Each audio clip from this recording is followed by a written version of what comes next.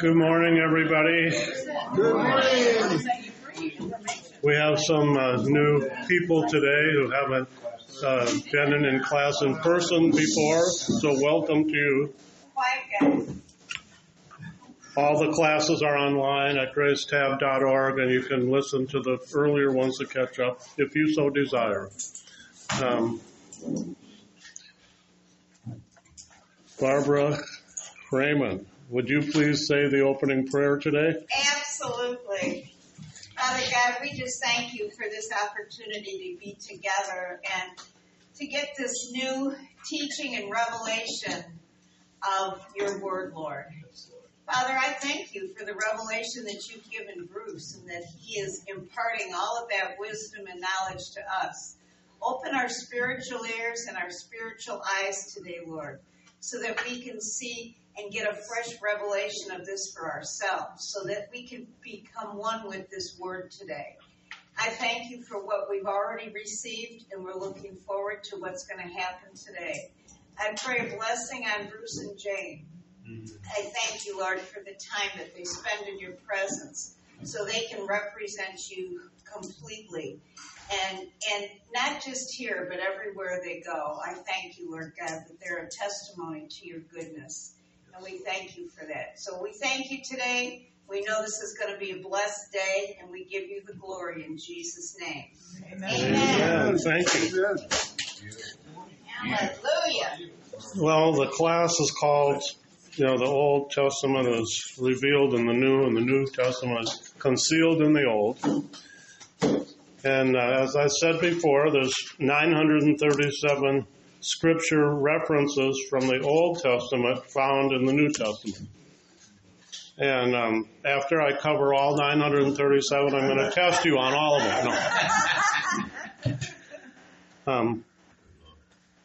No. We've done different things in the earlier classes.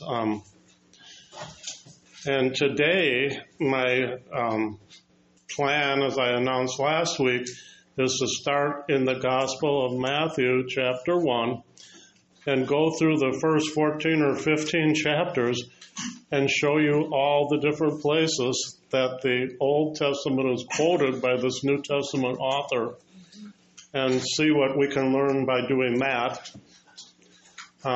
We don't have to do it for all the Gospels, because this is just an example of how you can study the Gospels for yourselves after you've finished this class. And we'll go into digging out some deeper hidden truths in a couple of the future classes that are coming after today.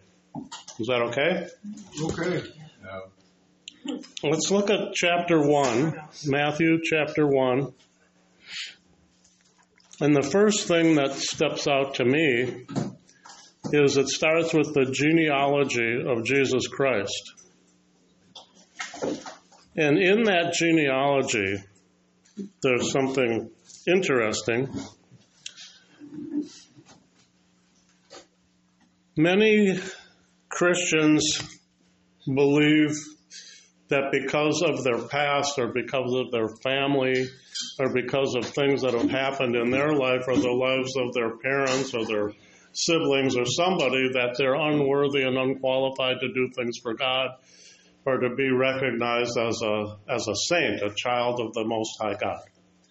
But if we look at the genealogy of Jesus Christ, we see that in that genealogy are prostitutes, murderers, adulterers, thieves, even a couple of non-Jewish women who became part of the genealogy of Jesus, Rahab and Ruth.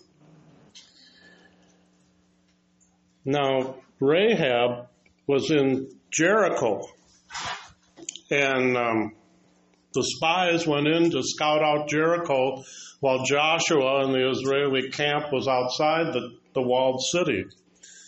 And when they were having trouble getting out of the city to go back and report, this Gentile prostitute woman named Rahab helped them by lowering them down the wall in a basket. And they said, when we come in and take the city so that you will be protected, hang a scarlet cord out your window and we will rescue you. You won't be destroyed like the rest of the residents of Jericho. And we all know what happened. They marched around the city 7 times, blowing their shofars and banging on the drums, and the walls fell down. And Rahab was rescued. Now that scarlet cord that she hung down is a foreshadowing of the blood of Jesus that rescues us when he died on the cross. Praise God. Okay? There's no coincidences with God. There was also a scarlet cord that was hung outside the door of the temple when the sacrifices on the Day of Atonement were given. And for all the years prior to Jesus, that scarlet cord would turn white as to signify that the sacrifices had been accepted by God and their sins were forgiven for another year. Wow. But after Jesus died on Passover in the year 30 and was the perfect sacrifice once and for all, they kept hanging that scarlet cord out there for 40 more years and it never turned white again. Woo! Glory. Why? Because there was no need for their animal sacrifices. He had already become the perfect sacrifice, as we read in Hebrews. Wow, that's good. So Rahab was saved by a scarlet cord. A scarlet cord turning white represented atonement for the Jews before Christ, and scarlet represents the blood of Jesus shed on the cross for us that bought atonement and redemption for anyone who would believe in him. Ruth was a Moabite, married to a Jewish man, and there was a famine in Israel, and instead of seeking God's will for what they should do, her family moved to another neighboring area where there were mostly Gentile people. And her husband, her father-in-law, her husband, and her sister-in-law's husband were all killed. Naomi, her mother-in-law, said, I'm going back to Israel, to my people. You gals go back to your own people too. And Ruth said, no, wherever you go, I'm going to go. Your people will be my people. Your God will be my God. So after they got back to Israel, here she was, a young widow, and Naomi sent her to the field of a relative named Boaz. And after Ruth had found favor with Boaz, he sought to be her kinsman redeemer, it's called. There was one other person in line to be her kinsman redeemer, but he gave away that right to Boaz for the price of a field or something. And you can read about it in the book of Ruth. But that notion of kinsman redeemer, in that way, Boaz is a foreshadow of Jesus Christ, who became our kinsman redeemer so that Gentiles could be grafted into the vine of Israel, and they could all share in the fact that now all believers are God's chosen people. Amen. So those people, then Boaz and Ruth became the grandfather of King David. And he was told that of his kingship and his line, there would be no end until the Messiah came and fulfilled everything, sat on the throne of David forever. From Moses to David, 14 generations. From David to the exile in Babylon, 14 generations. From the exile in Babylon until Jesus, 14 generations. 14. I don't want to steal Pastor's messages about God's math and numbers that he's doing on Wednesday nights. But 7 is the number of completeness. And 2 times 7 is like double completion, but 14 is also a spiritual number in its own right.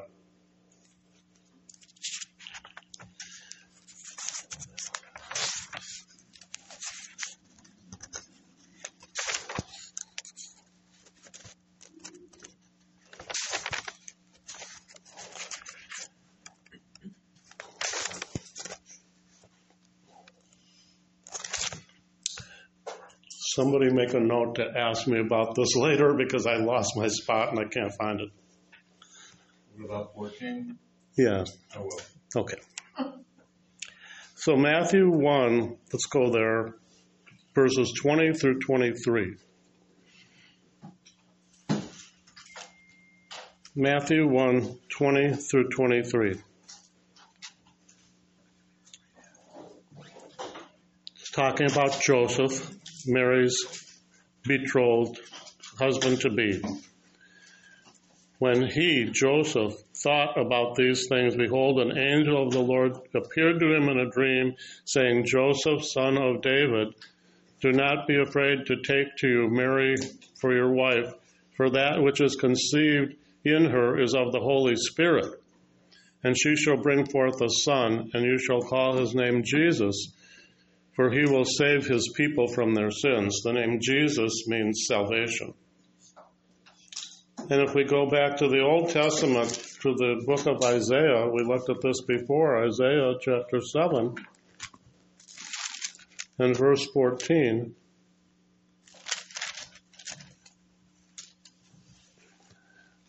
Isaiah 7:14. Therefore the Lord himself will give you a sign.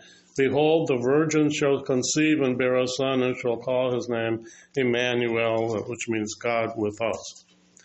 And in Isaiah chapter 9 and verse 6, it said, unto us a child is born, unto us a son is given, and the government will be upon his shoulders, and his name will be called Wonderful Counselor, Mighty God, Everlasting Father, Prince of Peace, which all are names by which Jesus is also called.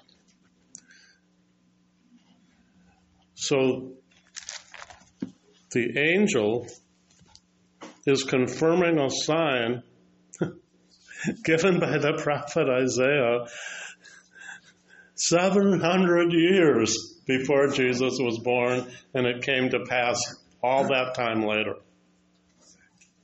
If we keep reading, it says, so this, in verse 22 of Matthew chapter 1, verse 22, so this was done that it might be fulfilled, which was spoken by the Lord through the prophet, saying, behold, the virgin shall be with child and bear a son, and they shall call his name Emmanuel, which is translated God with us. And then Joseph, being aroused from sleep, did as the angel of the Lord commanded, and took to him Mary as his wife. Turn to chapter 2 now, starting in verse 5 of chapter 2. The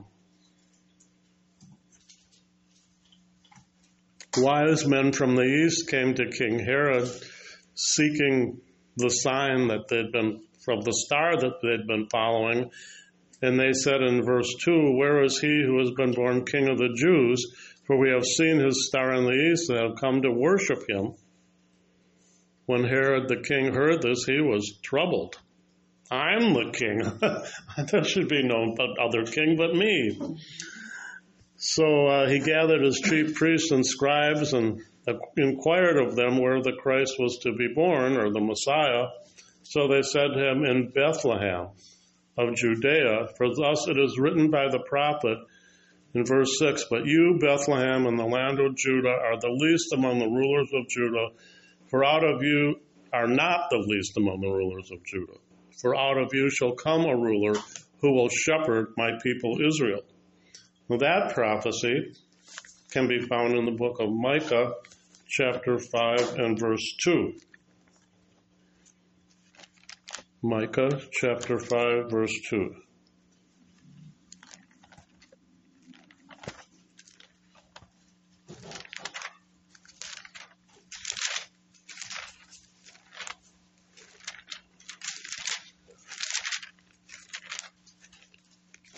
Going to have to go back to tabs again, Jane.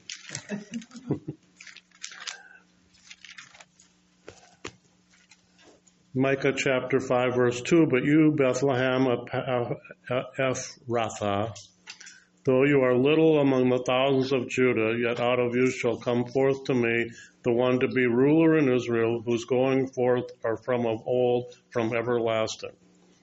Another interpretation would say from ancient times. And then Genesis chapter 49 and verse 10. Genesis 49:10.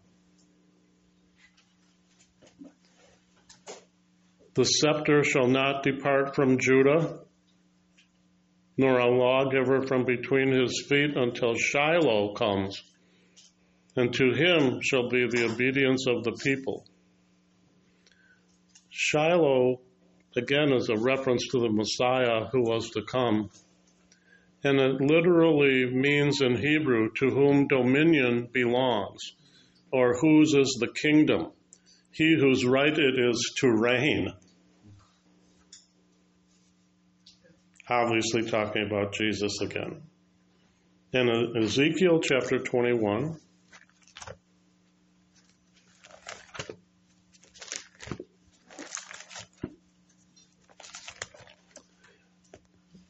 Ezekiel 21, verses 24 through 27. Therefore, thus says the Lord God, because you have made your inquiry to be remembered, and yet your transgressions are uncovered, so that in all your doings your sins appear, because you have come to remembrance, you shall be taken in hand. Now to you, O profane, wicked prince of Israel, whose day is come, whose iniquity shall end, thus says the Lord God, remove the turban and take off the crown. Nothing shall remain the same. Exalt the humble and humble the exalted. Overthrown, I will make it overthrown. It shall be no longer until he comes, he is capitalized in my Bible, whose right it is, and I will give it to him, meaning the crown, the scepter, the right to reign, as we read in Genesis. Again, talking about the Messiah who is to come. Okay, we'll move ahead in Matthew chapter 2. And now it's talking about the flight to Egypt. When the wise men departed from worshiping Jesus, an angel of the Lord appeared to Joseph in a dream, saying, arise, take the young child and his mother, flee to Egypt and stay there until I bring you word, for Herod will seek the young child to destroy him. So when he arose, he took the young child and his mother by night and departed for Egypt, and was there until the death of Herod, that it might be fulfilled which was spoken by the Lord through the prophet, saying, out of Egypt I called my son. That prophecy is in Hosea chapter 11.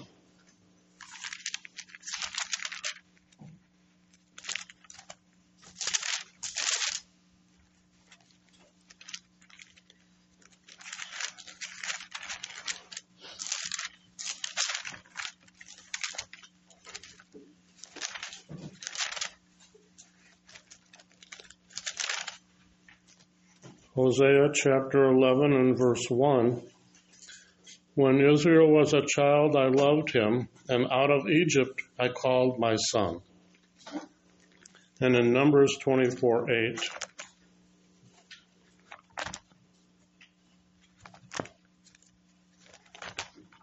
I mean, this is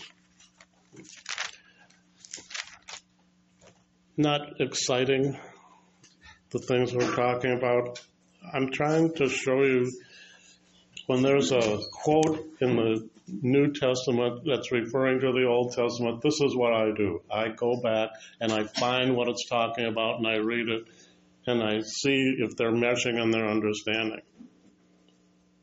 So, I mean, I can go on and on like this all day long and you'll all be bored sick and everyone will be asleep. It's a cure for insomnia. But it says in Numbers 24:8, God brings him out of Egypt. He has strength like a wild ox, and he shall consume the nations, his enemies. So, blessed is he who blesses you, and cursed is he who curses you. The last one from Matthew chapter 2 is in verses 16 through 18. When Herod saw that he was deceived by the wise men, he was exceedingly angry, and he sent forth and put to death all the male children who were in Bethlehem and in all its districts from 2 years old and under, according to the time which he had determined from the wise men. Then was fulfilled what was spoken by Jeremiah the prophet. This was from Jeremiah 31:15. A voice was heard in Ramah, lamentation, weeping, and great mourning, Rachel weeping for her children, refusing to be comforted because they are no more. Again, that was written by Jeremiah hundreds of years before this happened at the time of Christ. What's that address in Jeremiah? Jeremiah 31:15. 31:15. Yeah. What chapter in Matthew was that? It's Matthew 16 through 18. Matthew 2:16 through 18.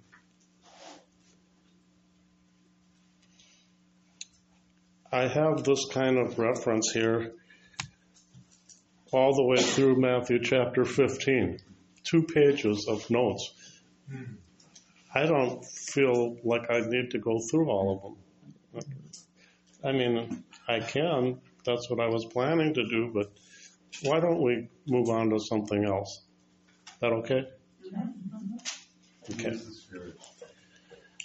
I'll make a copy of all these references and hand them out next week so you can all look them up for yourselves.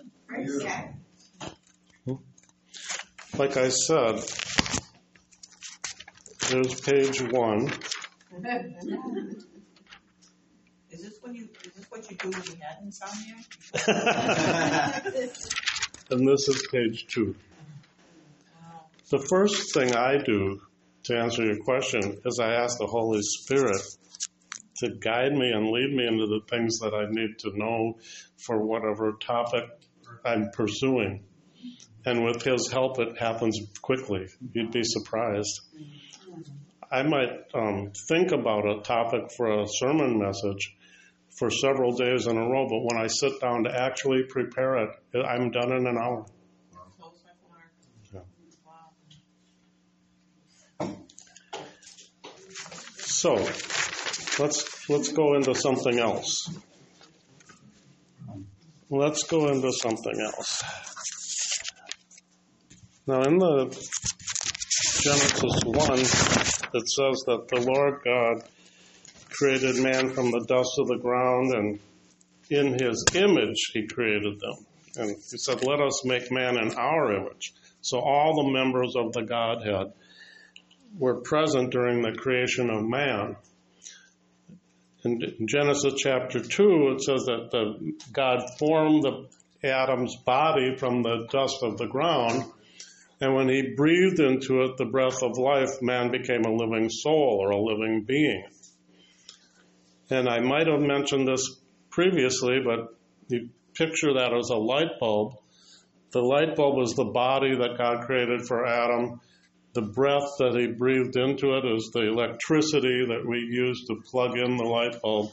But when the bulb comes on and there's light inside of it, that's the soul that came forth from the merging of the breath of the life of God and the body created for man. Those two things together created His soul. So we are in God's image, body, soul, and spirit. If you will, bless you, Jesus is like the body of God because He's the aspect of the Trinity that appears in human form and that came to earth and was given a body.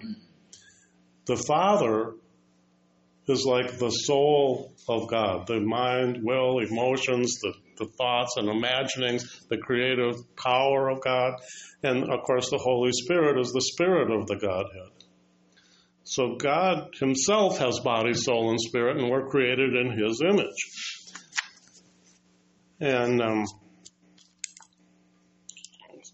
so the first scripture reference was Genesis 1, 26 and 27, let us make man in our image. And the second one was from Genesis 2, chapter 7, God breathed into the body that He created and man became a living being or a living soul. And I have a sheet here that I created in February of 2011. There's 5 senses of your body. We all know what those are: hearing, sight, smell, taste, and touch. And they give you body consciousness. They make you aware of what's going on in your body.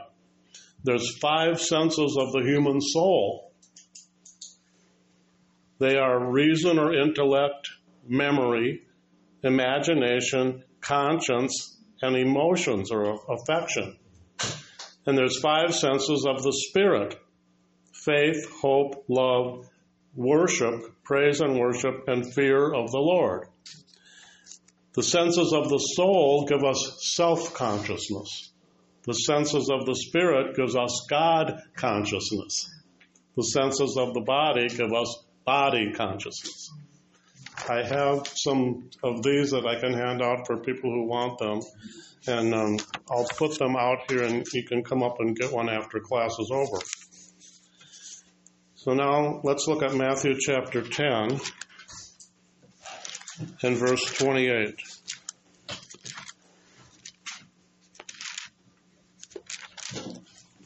Matthew chapter 10 and verse 28. Do not fear those who kill the body but cannot kill the soul, but rather fear him who is able to destroy both soul and body in hell.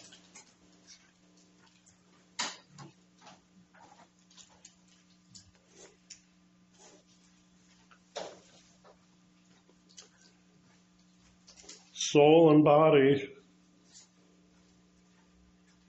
your soul and your spirit will live forever. Your body will not.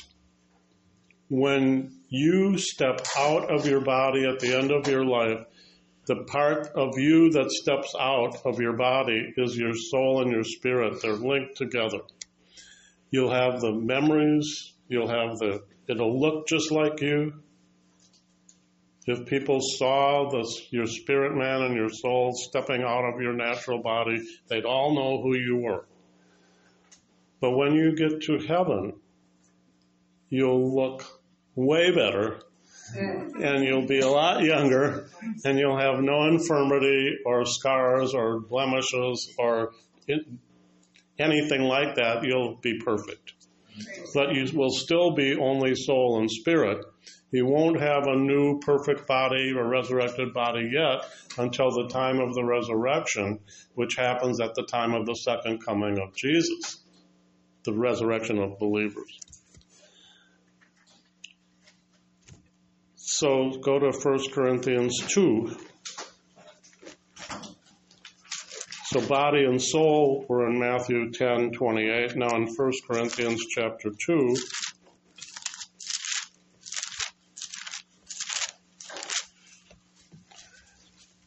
starting in verse 9,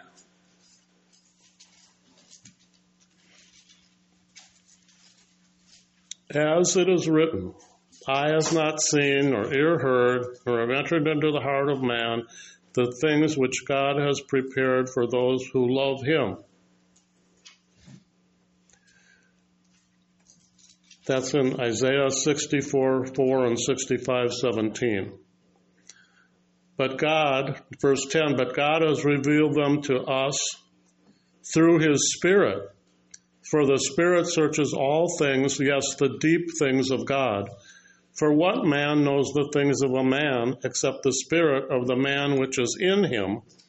Even so, no one knows the things of God except the Spirit of God. Verse 12, now we have received not the spirit of the world, but the Spirit who is from God, that we might know the things that have been freely given to us by God. These things we also speak, not in words which man's wisdom teaches, but which the Holy Spirit teaches, comparing spiritual things with spiritual. So this verse is talking all about the Spirit, how the Spirit of God communicates and teaches us in our spirit. Now turn to Hebrews chapter 4. Was that 2 Corinthians or 1 Corinthians 2:12? 9 through 10 and 12 and 13. Okay, thank you. Hebrews chapter 4, verses 12 and 13. For the word of God is living and powerful and sharper than any two-edged sword, piercing even to the division of soul and spirit, piercing even to the division of joints and marrow, and is a discerner of the thoughts and intents of the heart, and there is no creature hidden from his sight, but all things are naked and open to the eyes of him to whom we must give account. Why is that so important? Glad you asked. This Bible, this word that we've been given, inspired by the Spirit of God, was written for people who have a Hebraic mindset that understands that the spirit or the innermost being is the heart and the primary essence of a person. But here in the Western culture, we're trying to understand it through a Western mindset that says that the intellect, a part of your soul, is the center of your being. And so if you try to figure it out intellectually, that's what we were reading in 1 Corinthians 2. The gospel is nonsense. You can't figure it out. It's not meant to be understood intellectually. It's meant to be received spiritually in your innermost being. And that's where the disconnect comes in most Western churches and for most people who are trying to understand the Bible through their soul and not through their spirit. But the Word of God is sharp enough to separate even between soul and spirit, we just read. And it can teach you in your spirit what you're supposed to be learning from it, as long as you give up trying to figure it out for yourself by your own intellect. That's why Jesus said you have to die to yourself if you want to live for Him. Yeah. Amen. Are you understanding? This disconnect has really held the church back all of its history since the Reformation. The people who were first given the Word of God understood it differently than we have ever understood it. And we need to know what people understood at the time that these words were written so that we can understand it and comprehend it and take it into our innermost being for ourselves. And it can build us up and edify us into the individual that God has planned for us to be. Because it says in Ephesians 2 that we are His workmanship, perfectly made, and it was ordained for us before the foundation of the world, for works were ordained for us that we should walk in them. So if He made us to have works that we're supposed to walk in, how can we do that if we don't understand His Word, we don't know what His Word is, and what He's calling us to do? They did a poll. This was probably 10 or 15 years ago already, but 90% of people in Christian churches all over the United States could not say anything about what their calling might be in the Lord. Fewer than 10% actually knew what they were called to do or be with God. And when I've shared my testimony in the past, I always say that there's a that for every believer. And that comes from Philippians chapter 3, where the Apostle Paul said, leaving the past behind, I press on toward the goal of the upward call in Christ Jesus, that I may lay hold of that for which Christ has also laid hold of me. Everybody has a that. Amen. You're called to be part of the body of Christ. In 1 Corinthians 12, Jesus Himself said, I chose you to be the part of the body that you are to be. You don't get to choose it for yourself.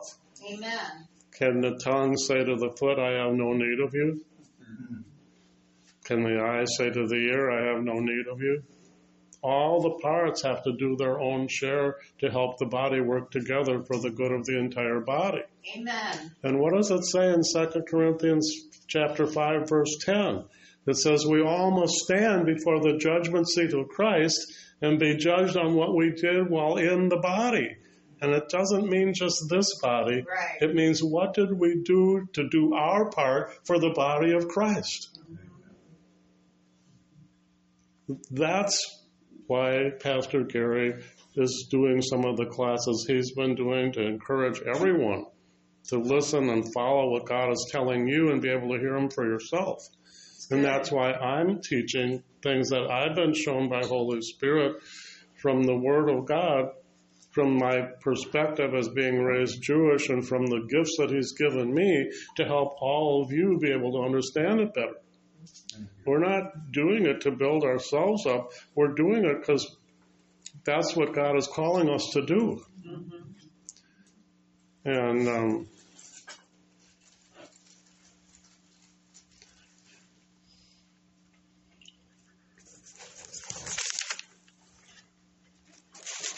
That's good. now, there's lots of prophecies concerning the Messiah. And there's some things that I wanted to say about some of this. We talked about when in Genesis chapter 15, when the Lord appeared to Abram and he was put into a trance and a covenant was made. And it says, in you all the nations of the world will be blessed. And Abram said, how do I know that this is going to happen since I have nothing to give back to you compared to what you're giving to us? Because he had seen in a vision the crucifixion, burial, and resurrection of Jesus in the future. The gospel that they knew in the Old Testament was that God was going to send a substitute who would come down from heaven teaching, and at his death the despairing would find rest, or those who had lost all hope would find rest for their souls. That's the gospel they knew, and it was buried in the genealogy of Adam from Genesis 5, as I taught you before. The name Adam means man, the name Noah means rest, the name Seth means substitute. So if you take the genealogy from Adam to Noah, the first names of all the people in there spell out, for man will come a substitute, the great God will come down from heaven teaching, and at his death the despairing will find rest. That's the gospel that Abram saw in a vision. Now, if it says the word of the Lord came to you in a vision, you wouldn't see words written on a piece of paper. You'd see a vision. Right. If I say horse, you don't think H-O-R-S-E. You see a picture of a horse in your mind. If I say it's a brown horse, then you'll see a brown horse as the image in your mind. If I say it's a brown horse and Dennis is riding on it wearing a Western shirt and a cowboy hat, you'd see that. The vision is of images, not words.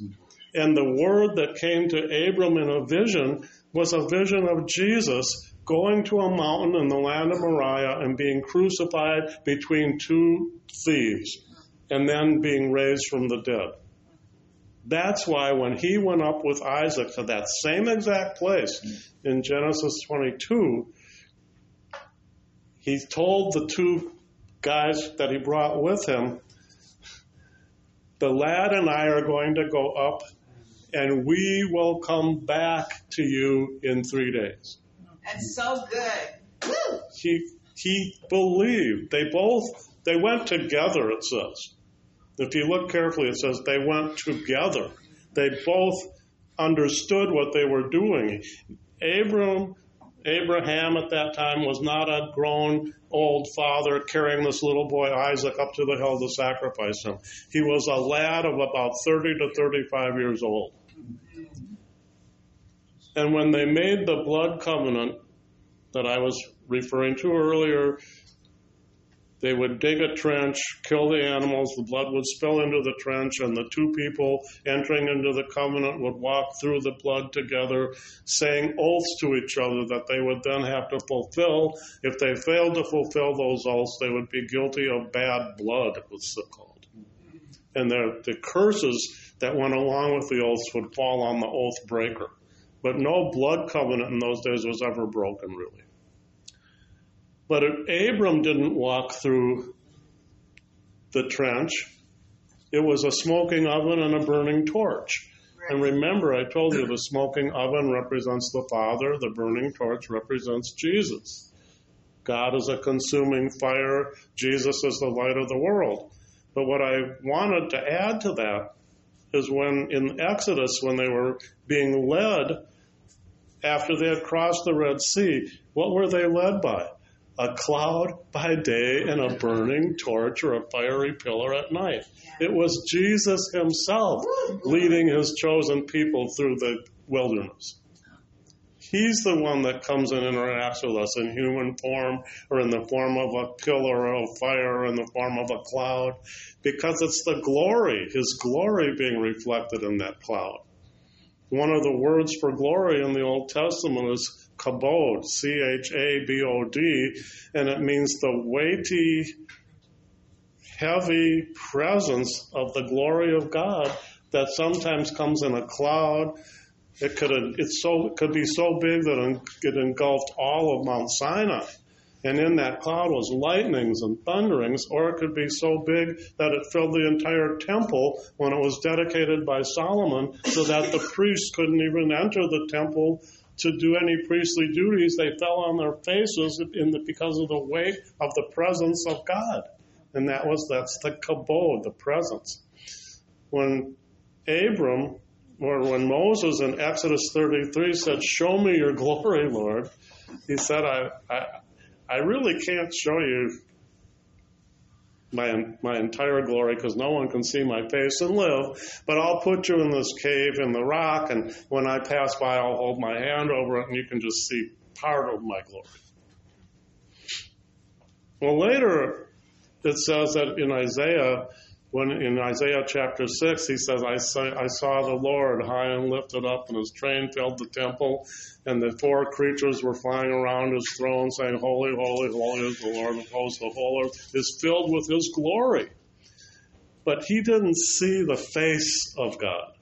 He saw a likeness of the glory of God.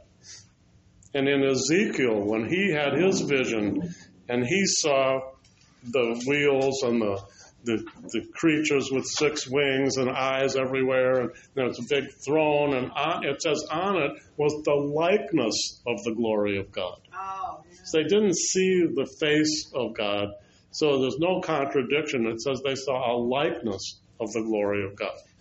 But then you get to the New Testament, and it says the Word became flesh and dwelt among us, and we beheld his glory, the glory of the only begotten of the Father, full of grace and truth. And then it says the law was given through Moses, grace and truth came through Jesus Christ. No one has seen God at any time, but the only begotten Son, he has revealed him, or he has come to declare him, or he has come to make him known. And in Colossians 1, it says that Jesus was the visible image of invisible God who came into the world, and that our job as believers is to do the works. Well, the only work that Jesus claimed we were supposed to do is to believe in him. When the disciples asked Jesus in John chapter 6, verse 29, "What must we do that we may do the work of God?" He said, "This is the work of God, that you believe in the one that he sent." Amen. Without faith, it's impossible to know God, because you must believe that he exists, and he's a rewarder of those who diligently seek him. Hebrews chapter 11. So you see, this needs to be understood spiritually. And there's things, deep, deep, deep things that people read those Old Testament scriptures and it's a joy to expound on it for people and see the light come on in your faces, in your eyes, and to know that you're getting something that you didn't understand before. So it's the greatest reward there is for people like me or Pastor Gary. Now, there's a couple things I want to point out. Psalm 8, verses 1 and 2. Psalm 8, verses 1 and 2. O Lord, our Lord, how excellent is your name in all the earth. Now the first Lord is all capitals. That stands for Yud-He Vav-He, the covenant name of God. It's the part of God that created God's government and the law of seed, plant, and harvest. Whatever you sow, that's what you're also going to reap. And then the Lord with L capitalized and small letters could be translated in Hebrew Adonai or Elohim, which is the plural name of all three members of the Godhead. So it says, O Lord, our Lord, is talking to all the different aspects of God. How excellent is your name in all the earth, who have set your glory above the heavens. Out of the mouths of babes and nursing infants, you have ordained strength. Ordained strength. Now turn to Matthew 21. Matthew chapter 21, verses 14 through 16.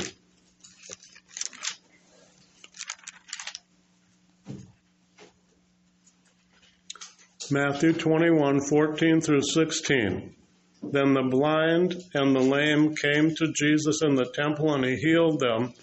But when the chief priests and scribes saw the wonderful things that he did, and heard the children crying out in the temple and saying, Hosanna to the Son of David, they were indignant.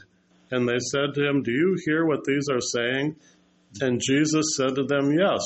Have you never read, out of the mouths of babes and nursing infants, you have perfected praise?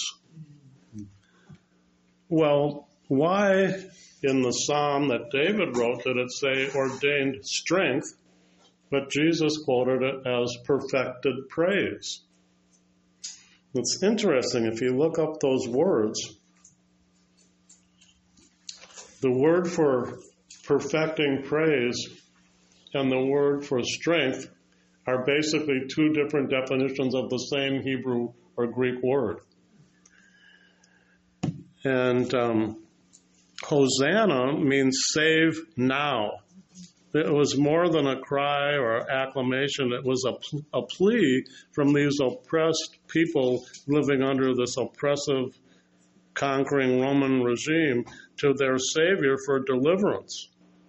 And it was only later that it came to be a standard shout of praise.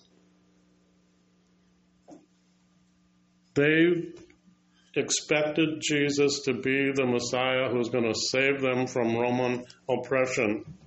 And he was going to be their political warrior hero, Messiah ben David, the warrior king. But they forgot about the suffering servant Messiah from Isaiah 53. And if you watch The Chosen, Nicodemus was flabbergasted when Jesus told him that he came for salvation and to deal with sin, and he wasn't going to do anything about the Romans. Because that's what they were expecting. Expectations lead to disappointment. What you have to do is let go of expectation and take things as they come and trust God. Good.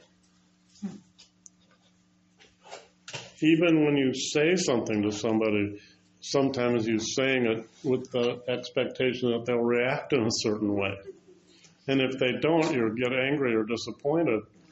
But it was your expectation that caused your anger or disappointment, not the way that they reacted. They can't read your mind. They don't know what you're expecting.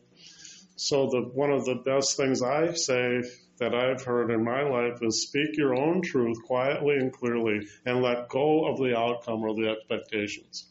That's good. If you speak your truth, you'll have nothing for somebody to come back to you about. Why didn't you tell me? That you just speak it out, but don't have expectations. Don't put a hook onto it. Don't think that if someone reacts a way other than the way you expect, that they're wrong. Right. And it's really important if you're going to witness to somebody who's a non-believer. That's why I'm talking about this, because I believe wholeheartedly that this year, 2023, God is going to pour out His Spirit and His glory on believers all over the world in a way that's never been done before. Hallelujah. And He's going to do signs and wonders to change the way that the world seems to be heading like a huge snowball rolling downhill toward evil and the end times and all that. And He's going to change all that, and we're going to have a season of incredible prosperity, new inventions being brought forth that makes everybody's life better. And all the lies of the people that have been deceiving and trying to control the world for generations are going to be exposed. And they are going to be judged. Praise God. And it'll have nothing to do with us or Donald Trump or anybody else. It'll be God doing it. Amen. Amen. Our hope is in you, Lord. Our life is in you, Lord. Our strength is in you, Lord. In you, it's in you. Okay. Yes. When that happens, unbelieving people are going to flock to churches and want to know what they have to do to be saved. And we have to be ready to talk to them and gently bring them in. And they might not look the way that you expect them to look or the way that you wish they looked. There was a guy once, a really down and out homeless man, who got tired of being ridiculed everywhere he went in the town, so he just was wandering around out in the countryside. And he came upon a little country church, and he heard them singing and worshiping inside. And when he went in and sat in the back, pretty soon people came over to him and said, "Oh, you don't belong here. You can't stay here. You don't look like us. You're not dressed like us. You don't smell good. You need to leave." And they kicked him out. He's sitting on the steps in despair, and he's contemplating what to do next. He even thought about suicide. All of a sudden, he feels a hand on his shoulder. He looks up, and it's the Lord Jesus Christ. And he says, "Don't worry, buddy. I've been trying to get into that church for 30 years, and they won't let me in either."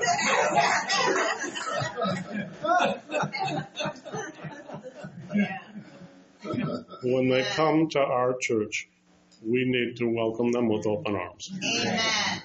Amen. And we need to be so rooted and grounded in the Word of God and the love of God and the Spirit of God that we know how to speak to them individually, because it's not one cookie cutter message fits all. Some people will need to hear the truth straight up, and they'll flock to it. Their hearts are already prepared. And other people will have been hurt so badly in other churches or by people all their life that they're going to need to be gently told about the love of God that He has for them and about the prodigal son and things like that, so that you can bring that kind of person back to the Lord too. Praise And you may all know the parable of the footsteps in the sand, for instance, where the man said, "God, when I was doing great and we were walking together, there was always two sets of footprints in the sand. And when I fell on hard times and everything was going bad, I looked, there's only one set of footprints." And the Lord said, "My son, that's when I was carrying you." Expectations. So the Lord, it says in the Gospels that don't practice or rehearse ahead of time what you will say if you are forced to go before authorities to defend your faith. It says, "For the Father knows what you need to say, and the Holy Spirit will give you the words." Amen. Praise God. But you have to know how to hear His voice. Yeah. We need to be praying, "Open up my spirit to your spirit, Lord. Help me to hear your voice more clearly. Teach me through your word what I need to know for the times that we're facing in the future." And remember this, only the devil knows your past. If you've repented, God has already forgotten it. Praise God. He wants us to remember it to hold us back. When He reminds you of your past, remind Him of His future. Right, yeah. But in our future, that's where God is, preparing the way. It says in Isaiah 52, "You shall not go out in haste, but the God of Israel will go before you, and He Himself will be your rear guard." It's a reference to when they left Egypt and they were escaping from slavery. They were told, "Go out in haste, have your clothes on, your sandals on your feet, be ready to run and leave and take all the possessions that you can gather and go." But they were coming out of slavery. And when we're in the world but we're not believers, we're coming out of a system where we are enslaved by our own sin and guilt and shame. Israel was coming out of an old covenant bound by the law and the curse thereof, and being brought into a new covenant where their sins are forgiven, the curse is reversed because Jesus became a curse that we would receive the blessings that were due Him. And how did He become a curse? He became a curse when He was hung on a tree. And when He wore a crown of thorns, He was reversing the curse that was even on the earth and on the land. Because when God cursed the earth itself, He said that now it's going to bring forth nettles and thistles and poisonous things and thorns. And so He was reversing even that curse. Praise God. And that's why on new heaven and new earth, there's not going to be any poisonous thing. The things that had once been poisonous, the young toddler will stick his hand in the cobra's den or the viper's den, and it will by no means harm him. But we have a promise right now that if we drink anything deadly, it won't harm us. It says in Mark 15:16 or 16:15, whatever. And that happened to us in India. Jane and I were in India in 2013, and I was baptizing with my fellow missionary in a river in the middle of nowhere. The first time we went in 2011, we baptized about 80 people. This time we were baptizing maybe 40 more. And the water was shallow, and upriver there's oxen and water buffalo and cows, doing their thing in the water. And it's not clean. And this one woman had a really bad back, and she didn't want to go backwards into the water. She wanted to go forward, but she wasn't fully immersed. So he decided he's going to splash water over her back and right in my eyes and in my mouth. Mm-hmm. And right at that moment, I said, "Lord, you promised that if I drink anything deadly, it by no means harm me. I'm claiming that promise right now in Jesus' name." And I never had a single symptom. Praise God. Knowing the word and the promises can save your life. Mm-hmm. Or save you from a real bad bout of dysentery. Whatever that might be. I'm going to stop for now and ask for questions. You asked me to remind you about the number 14. Did that come to you yet? That'll be next week. I have to go home and search my notes. And just a couple comments then. When you made the image of the horse and the shirt and Dennis being riding on it, my image came to me of Woody in the Toy Story. Oh, yeah. Hey, it's a cowboy. But it's also when you made the comment about being gentle when people come to you. I've seen people get really aggressive and try to bombard them. You sprinkle and shower them, not hit them with a hurricane, so they will wash and blow away. Yeah. Dennis? Can I ask about last week's? Sure. Hang on just a second here. Let me get my spot. The first thing was Habakkuk. I wrote down Habakkuk 12, but I looked that up and I didn't see what I thought should be there. Did I write down the wrong thing?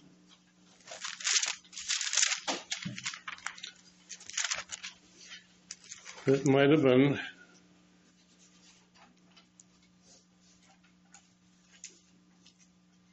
Well, in Habakkuk 2, verse 4, the just shall live by faith. That was one thing So I've also got 2 and 4 down, but there's only 3 things in Hab. 3. well, that's what I thought. I wrote down 12 first. It has to be 2. Okay, I just wrote it down wrong. I've got 2-4 written down also, and I looked that up, but I couldn't find the 12.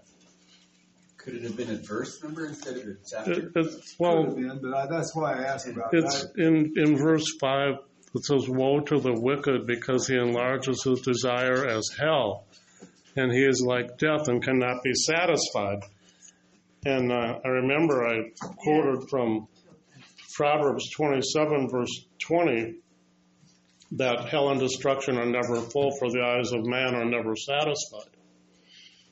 And so that might be another reference from that discussion. The only thing that can satisfy is to be born again and to have know Jesus. That's the only way. When I was in my life of sin and addiction, I was never satisfied, even with the many things that I accomplished. Things that in the eyes of the world are really incredible accomplishments. I mean, I was a MD, a specialist. I had houses, cars, all those things. But I didn't get satisfaction from them that I expected I would have. There was always an emptiness inside me because I had kicked God out of my life when I was younger. And until I invited him back in, I didn't know what satisfaction really was. Amen. And then I found out what it is in him. Jane? As you were talking about finding that, I was realizing maybe there's others in the room who would like you to teach a little bit about how you do that.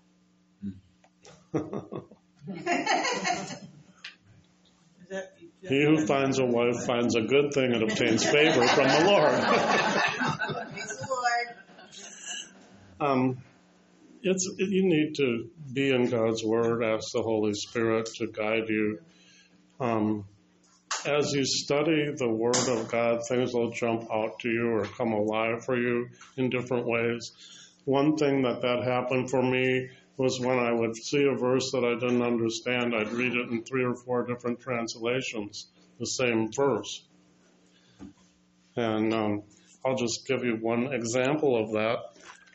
And forgive me for people who've heard me say this before. But it's from John chapter 14. John chapter 14. And it's 12 through 14. Jesus is saying, "Most assuredly I say to you, he who believes in me, the works that I do, he will do also. And greater works than these he will do, because I go to my Father. And whatever you ask in my name, that I will do, that the Father may be glorified in the Son. If you ask anything in my name, I will do it." And as a new believer in my first year of Bible school, I said to myself, it can't be that easy. Mm-hmm. Otherwise, every Christian would have everything they ever asked for. So I read it in 4 different translations, and the translation that spelled it out perfectly for me was from the Message Bible. And in the Message Bible, if you read that scripture, it says, whatever you ask that's in accordance with who I am and what I'm already planning, I'll do. And so what you have to do is you have to be so intimately knowing and being known by the Lord that you understand who He is and what He's planning, and then pray or speak those things over yourself, and then it'll happen. The prayers that are answered, that are our prayers, are prayers that we know are God's wish or will for that person from our knowledge of Him. Not from the knowledge of the person, but from the knowledge of God. Amen. And I'm going to do a full teaching on the knowledge of God and how we are to acquire it coming up in the next few weeks. And I'm also going to do a teaching on the fear of the Lord. There's a lot we need to know about that. And I'm also going to talk more about works. And so that's just something to look forward to if you want to. But in the meantime, any other questions today? I've got another one here. Wait a minute, behind Can you. you just repeat? I was really interested in that Noah's his genealogy and those words. Can you just repeat what those were? Yeah, it's the names, the first names of the people in the genealogy of Adam listed in Genesis chapter 5. And it goes from Adam to Noah. Adam, the word is the word for man, and Noah is the word for rest. And it says, for man will come a substitute.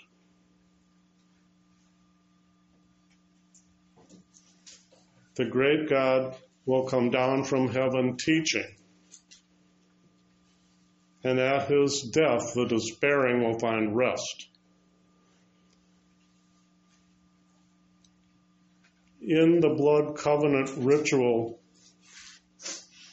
if the head of a tribe or the head of a clan was going to make covenant with another tribe or clan, they could ask a substitute to walk through the trench filled with blood for them. It didn't have to be them, it could be their substitute. So people understood about the notion of a substitute. And what we saw then in the future chapter was that Jesus became a substitute for all of mankind. He was the great God who came down from heaven teaching, right? They called him rabbi, teacher. Right. And he died for our sins. And at his death, those who were lost and without hope finally found rest because they could rest in him. So that was the fulfillment of what they knew of the gospel before he came. In Galatians chapter 3, verse 8, it says the gospel was preached to Abraham in the Old Testament beforehand. It's a confirmation of what I just said, written by Paul Can you in, repeat that Galatians, what was it? I think it's 3:8. I'll look and make sure. Yes, it is. And the scripture, foreseeing that God would justify the Gentiles by faith, preached the gospel to Abraham beforehand, and then said, in you all the nations shall be blessed. And that was the foreshadow of bringing in the Gentiles. Yes, partially. Now, the other part about that, the substitute, is when Isaac and Abraham were on the Mount of Moriah, and he was about to sacrifice him. It says the angel of the Lord, but it was the Lord himself who said, no, don't touch the lad. Now I see from what I know of your heart that you're willing to go through with this. Mm-hmm. And that meant that Jesus himself would have to go through with his part of becoming the substitutionary sacrifice for all of us. And then the ram caught in the thicket by its horns became the substitute for Isaac. And that was a symbol of Jesus giving himself up under his own power to be the sacrifice. No one could have forced him to do it. He said to Pilate, if I didn't go through with this on my own because I'm being obedient to my Father, none of you could have forced me to do it. Yeah. He did it under his own power. He agreed to it because he saw that Abraham would have agreed to sacrifice his only son. We talked about Yaqid, the Hebrew word for only begotten son, that special only son. And it's in Zechariah 12:10, it says they will look on the only son who was pierced and wail and mourn for him. They're talking about Jesus, who was going to be pierced and was God's only son. Bill? John 15 says, no greater love has a man than to give his life for his friend. Jesus was bound by that from the beginning of time because he is the Word. He is Yes. the Word. But there's times when people are tested throughout the Scripture to see if they will be obedient. One such testing was the manna in the wilderness.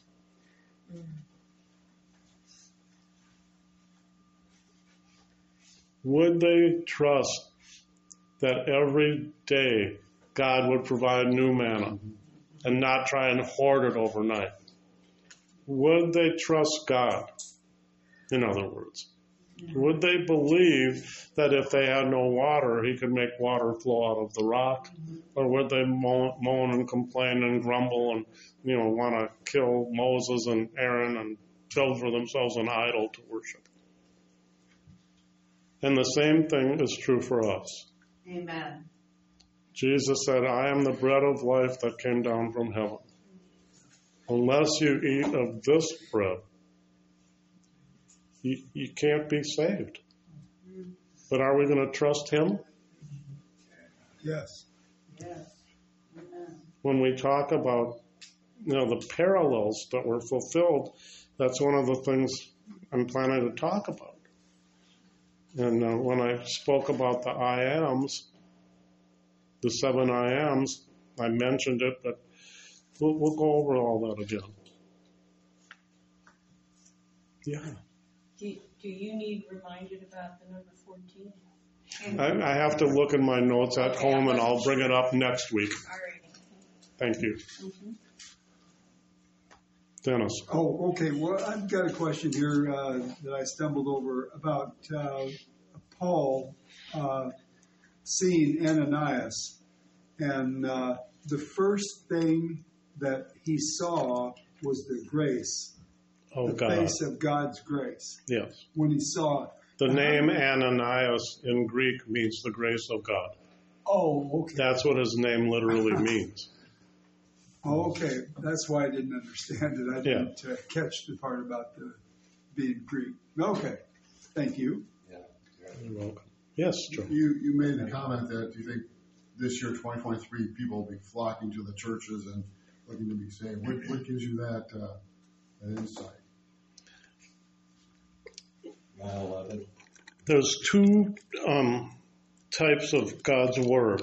There's his written word, logos, and then there's the rhema, the word obtained through prophecy or through communion with his Spirit. And in our time at home, we listen to what the prophets, the modern day prophets, are saying. Okay. There's several prophets, many in fact, that we trust and that we listen to regularly, and they're all saying the same thing in their own way. Do you mind saying which prophets those are? I'm curious. Well, I'll list a few. Robin Bullock, Okay. Robin D. Bullock, Kat Kerr, Donna Rigney, Amanda Grace, Hank Kuhneman, Kent Christmas, and to a lesser degree, Lance Wolnow. That's just a few, that's enough. Johnny. Don't forget Johnny in there. Diane. Johnny Enlow. There's other people who also are listening to these prophets, and in our discussions with them, we know that they've come to the same conclusions that Jane and I have. But in order for me to be on the, what I consider the front line of what God is planning for our time now, I want to hear from prophets that I trust. Right. And one of the best ways I know that they're real is that people are criticizing them and trying to shut them up and banning them from this platform and that platform. And if you'll notice, the only people being banned are the ones that are speaking the truth. And the people that are allowed to speak to their heart's content are the ones that are lying through their teeth and don't even know sometimes how bad their lies are. I think they repeat their own lies so often that they start to believe it themselves. I think that's the reality. And- Believe the lie. And, Paul said in 2 Thessalonians that when perilous times come, there's going to be false teachers and false prophets that will deceive many. Even some of God's elect will be deceived. And in my class on end times, I warned about that, and I said, I don't want anybody who's sat under my teaching to be deceived when these things happen. So even Jesus had to say in Matthew 24, see, I've told you beforehand. Okay. Oh, I just want to make a comment. Yes. Just for anybody who may not know this, you can go on gracetab.org, and all these teachings that Bruce has been giving, you can find them there in the audio form. And I find it so helpful to go over it myself at home and go through it a second or third time. Because a lot of it I'm thinking about when he's saying it, and then I miss the next thing. But it's such a gift to be able to go and do that again. And the other thing is, Sunday, Bruce is going to be preaching here at Grace Tabernacle. And I would recommend that you invite people to come, because he is a gift to the body of Christ. His teaching is something that you don't hear at other places. And it would be such a blessing to other people to come and be able to hear the word of God, that he understands at their spiritual level. Excuse me. So just to give you a heads up on that, it'll be a great time, I know, on Wednesday. This has been a paid political announcement. And I have an expectation that cannot be cut off. Thank you. Anyone else? Jane? There are other reasons for believing that the